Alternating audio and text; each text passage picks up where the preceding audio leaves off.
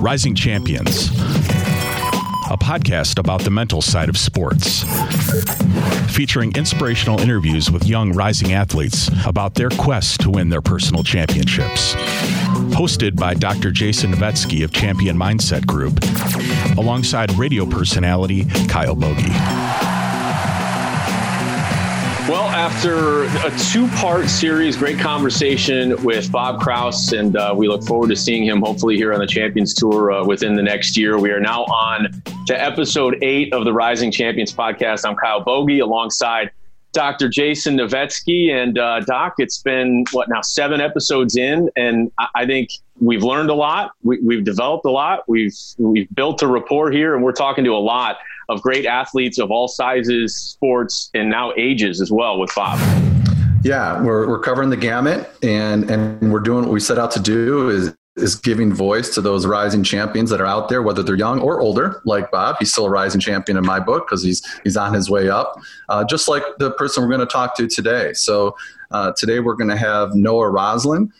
He's from Bloomfield Hills and Bloomfield Hills High School. He's a great tennis player, one of the top-ranked players in our area in the state. And he's got big things ahead of him. So we're going to talk and learn more about what he's been working on physically and mentally, and what he's also doing to support this great community of ours in southeastern Michigan.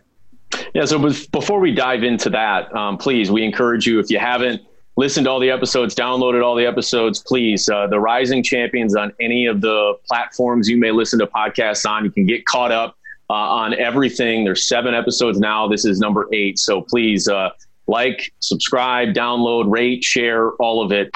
We really appreciate the support and everything that we've done here over the first several episodes. Now, Doc, you mentioned Noah, and to me, and we already had the conversation, full disclosure, Mm-hmm. if you know, if you've listened to the podcast before, you know exactly how this entire thing works. And a couple of things really stood out to me, you know, as a younger athlete, someone who clearly is talented when it comes to tennis and should be able to get to the collegiate level and get a scholarship out of this, is he's not egotistical. He's not overly confident. And, you know, he made mention of going through, you know, certain adjustments within his game, having to basically get worse at times, you know, and work on certain things and have to deal with the humbling results, you know, for maybe a few weeks at a time, knowing that down the road, it was going to benefit him, you know, in the long run. And a lot of athletes, you don't want to put in the time. You don't want to be worse. You don't want to do something that you've never done your entire life. So for him, a young kid, to be able to do that, I think it really speaks to his commitment to it.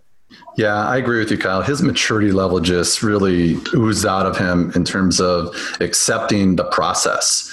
And I'll be honest with you, and he'll be honest. You'll hear it in the conversation. It was difficult. There were times where, you know, he would say things, I just can't hit the forehand, you know, and so we had to really just, you know, reel that in a little bit and get back to what we talked about is deliberate practice and identifying those weak spots and be willing to look bad while you're developing as a person and a player. And he did that in spades. It is remarkable. And I always go back to golf, probably because, you know, we obviously love to play it. And, you know, it's our thing now that we're not exactly great athletes anymore. But Ricky Fowler's going through, you know, a swing change and has been for like the last year. And, you know, there's been times where he's not striking it, you know, quite as well as he used to. And, you know, there might be shots that might be great for us, but, you know, for him, he's probably wondering, you know, what the heck is going on. That's not easy to do, especially when you're on that stage. And Noah talked about, you know, being in the quarantine, the stay home order, and he actually benefit from the opportunity to not have to have matches, not have to be in competition, so he could really dive in and develop and get better and deal with the mistakes that he was making almost behind closed doors, which I think can make it easier, especially when you're a young kid growing up. Yeah, I mean, he really took advantage of the opportunity to have this extra time. And so, you know, he could have easily said, this is terrible. My seasons or my tournaments are getting canceled left and right. What's the point? But he took a great attitude and said, hey, I'm just going to get better. So when we come out of this, I'm ready to go and I'm going to be a better player than I was before all this started. And that took a lot of heart, took a lot of courage for him to do that. Off the tennis court, he did a lot as well. We can get into that in just a second. But, you know, as far as athletes and the way that everything's evolving, you know, no matter what sport it may be, I wonder if you deal with this with some of the athletes that you're working with, the I want to do it their way. I want to be, more powerful. I want to be stronger. I want to change my game completely. Mm-hmm. And, I would always wonder, I guess you want to make sure that you don't lose the fundamentals and the principles that you have, known your entire life. You don't want to try to play a different style other than what you're maybe used to. Do you deal with that at all with some athletes trying to be something maybe that they're not? We do, and I call it chasing shiny objects. The athletes, and everybody in life in general just wants to always be the best or copy what's going on. And like we talked about with Noah, and we see in the golf world today with like Bryson DeChambeau. I mean, there's always a different way to do things, but that might not always work for you. And so I think you have to be somewhat true to yourself and play your game. And I think Bryson's doing a great job of that. That's who he is. He embraced his inner nerdiness, if you will, to, be that mad scientist out there on the golf course and go against the grain and do different things. And he's not trying to be anybody else. He's trying to be himself. And I think that's what every athlete or person needs to do. And Noah talked about that a lot, accepting who he was and is and who he can become within the constraints of his body and his opportunities. And I think when you do that, you're going to be true to yourself. You're going to be a happier person, a happier athlete. And I think, the results will come because of that. It's a lot of conversation these days. Really, it's gone on for a long period of time about whether or not you should be a 2 or 3 sport athlete, and whether or not you should focus on one specific sport maybe earlier than normal. And, I always point to a lot of the great athletes out there that have unbelievable amounts of success. They excelled at other sports, even in high school, leading up to their collegiate career and then potentially their professional career. And I think the benefits outweigh any negatives that there could be. Noah's another one of those athletes that played hockey for a very long period of time. You'll see all of his trophies if you watch the video in the background of his room as well. I think it's huge for young athletes to play as much as they possibly can. It helps with work ethic, being an athlete, developing, balance, obviously, in life and sports and in school with everything. I'd be curious to know, I guess, are parents more open to that these days as to what they've been before? Do they want them to focus more on one sport earlier? What have you seen? I've seen it both sides, honestly. I mean, I have seen kids that are able mentally to be that one sport person pretty early on and have a lot of success. Time will tell if that's going to be okay for them down the road as they develop into college or professional athletes. But I agree with you 100% that I think it's important to play as many different sports or get involved in other activities. It doesn't even have to be sports. It could be music. It could be art. Just become more well-rounded as an individual. And the biggest benefit of that, I think, is the lack of burnout in athletes. I think when kids are subjected too soon, too quickly to highly organized sports, 12 months out of the year, by the time they get to college, it's a job and it's no longer fun. And I get it. It's not always going to be fun, but there still should be some semblance of fun in what you're doing, especially when you're out there playing your sport. So it's a mixed bag, kind of. Honestly, I don't think we know the answer 100%, but I would side on the that you said about playing multiple sports and multiple activities to stay relevant.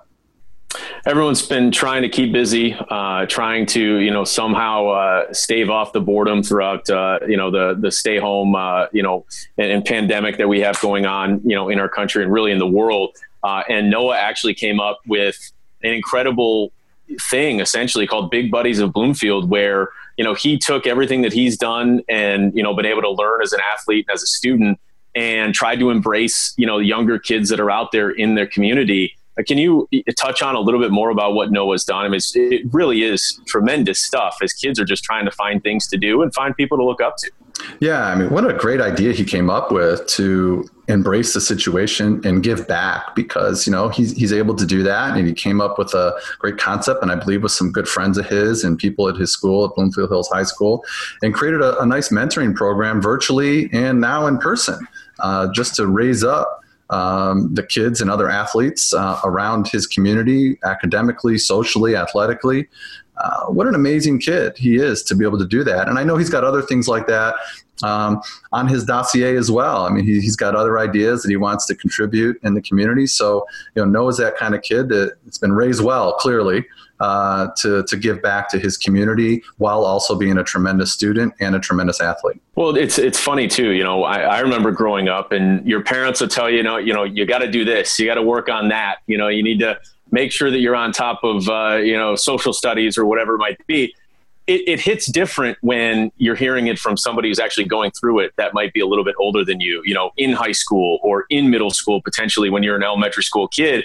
Seeing somebody that is excelling and doing it that way, it often ends up being a lot easier to get those kids interested in those activities and being, maybe a little bit, more focused, as opposed to when the parents are, hammering down, making sure that you're on top of things. It gets lost on kids. So it's unbelievable to have these role models that are already, only at the high school level, already helping these elementary school age kids. Yeah, I think what's great about it is they'll see him as a great athlete, but they're going to see him as a better person.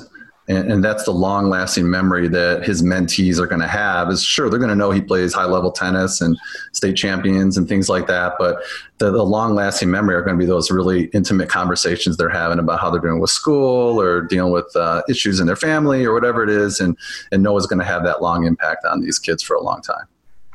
We've talked to athletes of all different sports so far here on the Rising Champions podcast. Noah, no different, and we'll be chatting with him here in just a couple of minutes. Stay tuned for the full interview. But Noah's another one of those kids that went from being a team sport, athlete to now being an individual sport athlete. And, with you working with so many different, types of kids and types of athletes, I got to believe that's a little bit of a different mindset, if you will, when you have a team to lean on, you have other people that can take and share some of the blame, and then it's all on you. You're a tennis player, golf, whatever it may be.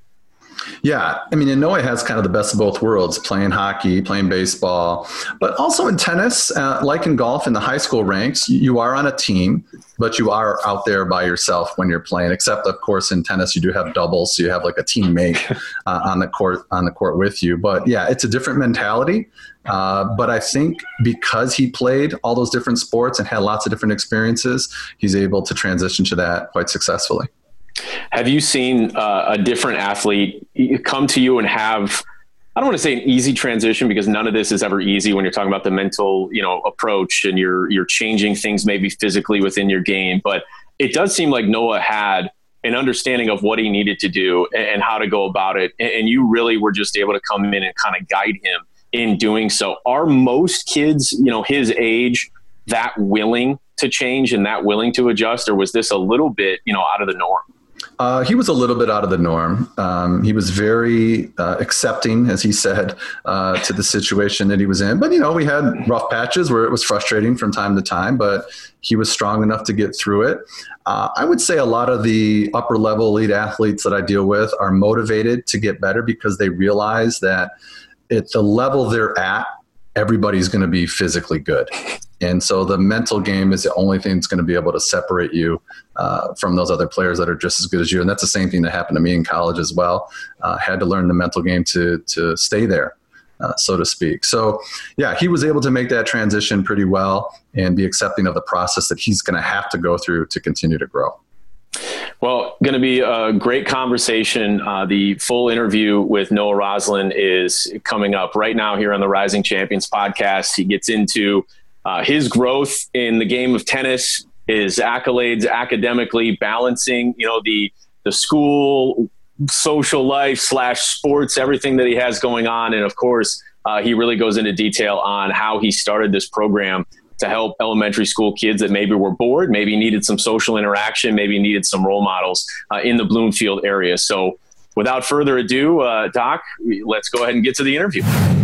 Okay, so obviously the sporting world has kind of gone into a little bit of a timeout here, and I bet athletes all over the world at every different level are scrambling to stay in shape, to stay practicing, to stay ready to go. So Noah, I guess you're no different than anyone else, on the tennis court. What have you done? Did you take a lot of time away from the game, I suppose? How have you kind of stayed ready here over the last couple of months? It's funny. I actually didn't take much time off at all. The only days I took off were when it was raining because you can't play indoors. But we were playing a lot. I was playing every day. And it was funny. There were some days where we would be on the lookout for cops to come and kick us off the courts. So, yeah, I didn't take much time off, but it was a good time to improve. So. Well, Noah, we really appreciate you being on the podcast this week, and we've got to know each other for a couple of years now, I think, right?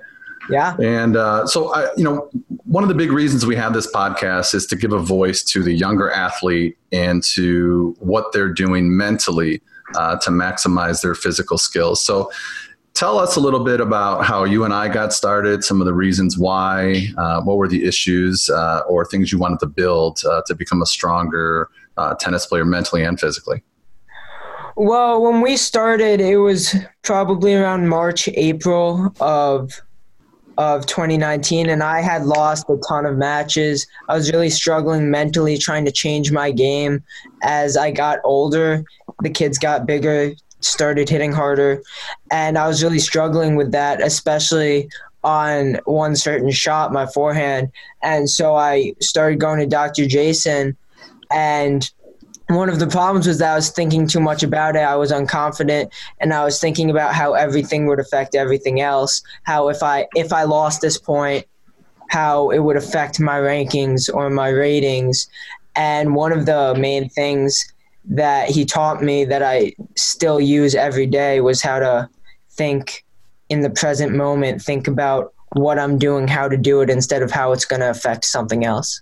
I'd be curious. I'm not as familiar with tennis as, say some of the other, sports that are out there, but we've seen other sports have these transformations with athletes. Like we just saw, a couple of days ago, Bryson DeChambeau win the Rocket Classic at Detroit Golf Club, and he's beefed up and become this powerful guy who's overpowering golf courses. Now, are we seeing a similar trend in tennis? You mentioned, some of the guys have gotten bigger, faster, stronger. I think so. I think part of that has to do with the technology of the rackets and balls getting better and courts are getting faster. But I think that kids are starting to become bigger, faster, stronger, and hitting harder. And I think that's a trend that kind of matches up with the pro game. As the pros start playing that type of game, the kids start being taught how to play that type of game and start training differently for it. So when you met with Dr. Jason, did you have to almost get back to the fundamentals of, hey, you can hit it really hard. You might be going up against somebody who, is a little bit stronger, but it's still a finesse game. Like I always remember playing racquetball. You go to the old YMCA and you get in that little, wooded box basically. And I'm playing this guy who's 20 years older than me. I mean, I'm going to out-athlete him. And sure enough, he would always hit the perfect ball right there in the corner, nice and easy, and he'd kick my butt. I got to believe there's something similar to that with tennis, right? Yeah, well, the problem that I started running into was it wasn't like the game was evolving too much. It was that I was 14 turning 15. So the age groups I used to play 14 and under, which was so finesse because kids are just not grown. They can't hit that hard. But as you get into 16-year-olds, they're all high schoolers and they just want to hit the crap out of the ball. So I had to adjust to that. And a lot of that was going back to Dr. Jason, and along with thinking about playing in the present moment was thinking about playing to my strengths, not trying to hit as hard as these grown high school athletes, and doing what I know that I can do that gave me success at the younger ages. Well, I think what you're trying to say also, Noah, is that, you struggled a little bit at first with comparing yourself to those older kids as well. And you came up with something that I thought was phenomenal for someone your age, as you talked about the concept of acceptance. Can you tell us what you meant by that at that time? Well, I just meant that I was trying to play a game that wasn't comfortable to me, that wasn't unique to me. I was just trying to play like the people around me because I thought they looked cool, they were winning, why can't I just play like that? And the answer to that is because I'm not them, and everyone's game is unique. So it was really hard for me, but I had to accept that my game is different, and it might not look as nice as some other people's, but it's how I have success, and I've got to play to my strengths. So I had to accept that instead of trying to change and play to my weaknesses just to look like others. And Kyle, I think that's an incredible statement from a young man, because like you said, we're seeing these people on TV, bigger, stronger, faster, and kids gotta, make sure they don't try to jump the gun too fast there and try to become something they're not. And just like Noah said, accept who they are and be patient with the process of getting better physically and mentally. So judging by the, I'm assuming those are all trophies behind you, right there. It appears you've had some success, not even just in tennis, but in a lot of different sports. Can you talk about your experience playing multitude of sports growing up, and how maybe that allowed you to hone in on one specific that you've really excelled at and really loved? Well, my first sport was hockey, which I played since I was 4 up until the end of middle school. And that was my main sport for a long time, as well as baseball. My dad was a college baseball player, so I played that, and then I started playing tennis. And suddenly I was going from sport to sport to sport every day.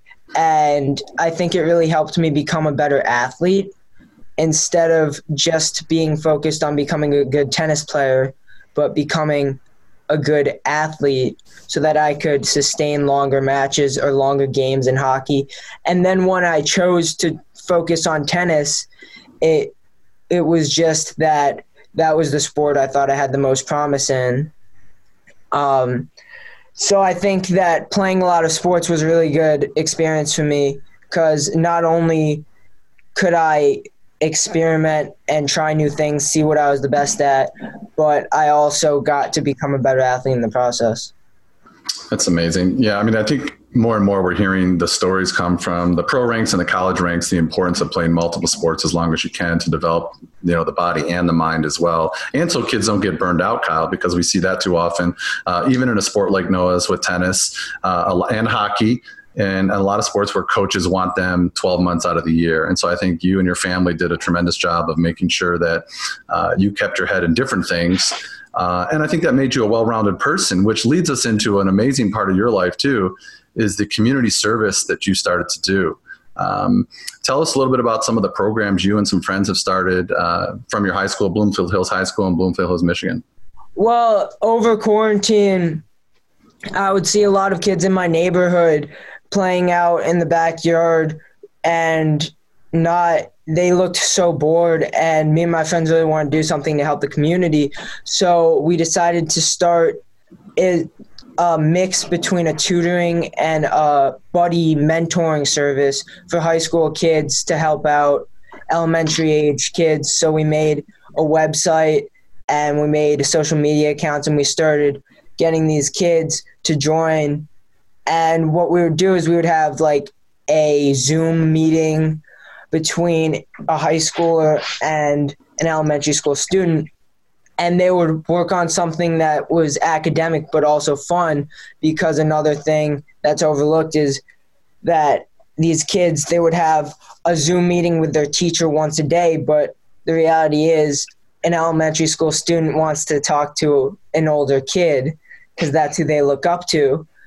And so we were able to work with them and create bonds that I feel like will last a while. How receptive were a lot of these younger kids early on?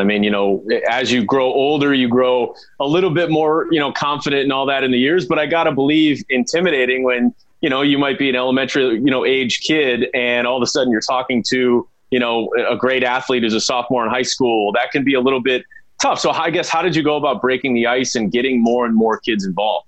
Well, one of the things we did is look up icebreakers. No, we would try to get a feel for what they liked, what they didn't like. And they kind of ran the show in these meetings. So we didn't want to be too pushy, but we would kind of gauge what their interests are, what they wanted to do, and put a sort of academic spin on that. And I feel like that was the way that we tried not to be too intimidating, because we I'm sorry, 1 second. I apologize. I put my ringer off, but no, you're good. I'm so sorry about that. No, you're good. The way we can try not to be intimidating is try not to talk past them, break the ice, crack a lot of jokes, and just do what they want to do with a spin that we put on it to still make it productive. So let's get back to tennis a little bit. I think the community service is amazing. But Noah, so you're playing at Bloomfield Hills High School. You play tennis all over the country. Tell us a little bit about the last year or two, your development, and where you see yourself going with this game. Well, 2 years ago, I think I was a completely different player than I am today. Part of that is because of my age. The game from 14 years old to 16 years old differs in such a big way. But I feel like it's been a huge part of my life. I'm training 2 to 4 hours a day, 6 to 7 days out of the week.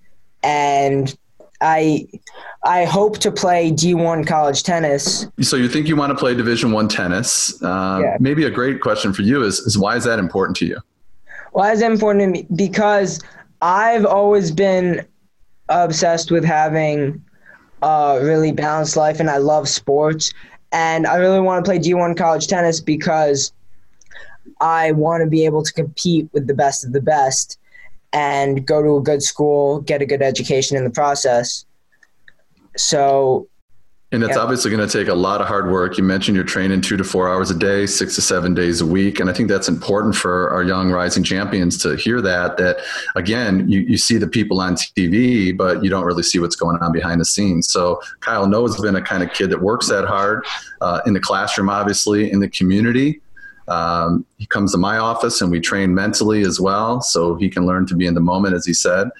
It takes a lot of hard work to become a Division I athlete, and he's on that pathway. Thank you. Yeah, I'd be curious to know, Noah, one of the things that, high school kids, and then of course, once you go to the college level, is the balance of everything. You say you're training 2 to 4 days or 2 to 4 hours a day, 6 to 7 days a week, which sounds truly awful to a guy like me. I just want to go play my golf. I don't ever want to practice. I just want to go out there and have some fun and do it. But you also have to have the other side of it where you have to have a life. You have to have friends. You have to have, the schoolwork, the academic side. Did you ever find at any point, I guess, a situation where you struggled to have that balance, or was that something that always just kind of came easy to you? I think that it's come easy to me because I used to play 2 sports, which kind of really helped that balance. And I've always focused on academics and trying to have a social life. But one of the things that's great about tennis, in my opinion, is that I build these friendships with the kids that I practice with so I can have a social life while I'm on court. And of course, when I'm training, I'm not talking to them, but I can always ask them if they want to hang out after practice. And so there's been times when it's been hard to balance, like if a bunch of my friends are hanging out and I'm at a tournament in Chicago, but that's a sacrifice that I'm willing to make. So yeah, and we talked about that a lot, and that comes up a lot with the elite athletes that we work with is, you can do anything you want, you just can't do everything you want. And Noah and I talk about that all the time. Another question I want to, or a comment I want from you, Noah, as well is sometimes there's an overwhelming demand to win these tournaments versus develop as a player at certain ages, and how's that been feeling for you, and how did you deal with that pressure to win, not just from, family or friends, but, yourself as well, and comparing that to developing as a good tennis player? Well, that's been one of my main struggles, to be quite honest with you. I put so much pressure on winning, so much pressure on myself. And I think the way to get past that is sometimes looking yourself in the mirror and thinking, what do I have to work on? And to be honest, if you work on the things that you need to work on, winning will come easier down the road. And I think one of the things that's helped me greatly was during the quarantine, I didn't have any tournaments to play. I didn't have any pressure. It was just practicing. And so I could develop and I could play badly for 2 straight weeks while I'm working on something, and it wouldn't matter in the long run. So I think that development is way more important than winning at a young age so that you can win at an older age. That's right. And I think, Kyle, what he's talking about too is the idea of what we call deliberate practice. So Noah and I talked a lot about identifying weak areas of your game, physically or mentally, and be willing to look bad while you're developing. And a lot of people won't do that because they don't want to look bad, and it doesn't feel great, and it's not a lot of fun sometimes, but that's what elite athletes have to do. They have to put themselves in positions where they're going to be uncomfortable. And I think that, sorry to interrupt, I think that goes back to accepting instead of trying to compare, accepting that you're not going to play well for a couple days because you're working on something. Mm-hmm. So I guess lastly here, you said your game, it might not be as pretty, but you know what, if you're getting the points and you're getting the wins, it really doesn't matter. Is there a tennis player, I guess, that you emulate, you think that maybe you play similarly to in style? One of the players that I really admire is Alex de Minaur. He's an Australian player, and if you watch him play, he's just an absolute workhorse. He doesn't have pretty strokes. He doesn't hit people off the court, but he will never give up on a point, and I really admire that. I think that's great. So Noah, tell us what's coming up next for you, and also let us know how people can get involved with the program Big Buddies, and how they can get in touch with you if they have any questions. Well, I'm playing a tournament in Butler, Indiana this weekend, and then after that I will be playing National Hard Courts in Mobile, Alabama. And to answer your question about Big Buddies, we have a website at bigbuddiesofbloomfield.squarespace.com, as well as Instagram, Facebook accounts. Okay. So if you'd like to reach us through that, or shoot us an email at bigbuddiesofbloomfield@gmail.com. Awesome. Yeah, we'll all be monitoring, and obviously the best of luck in the tournaments coming up here. We'll certainly keep tabs on it. We appreciate you joining us here on the Rising Champions podcast. We'll talk with you soon, Noah. Yeah, thank you so much for having me. Really appreciate it. Thank you. Thank you for listening to the Rising Champions podcast. Please subscribe and join us again next week for another episode.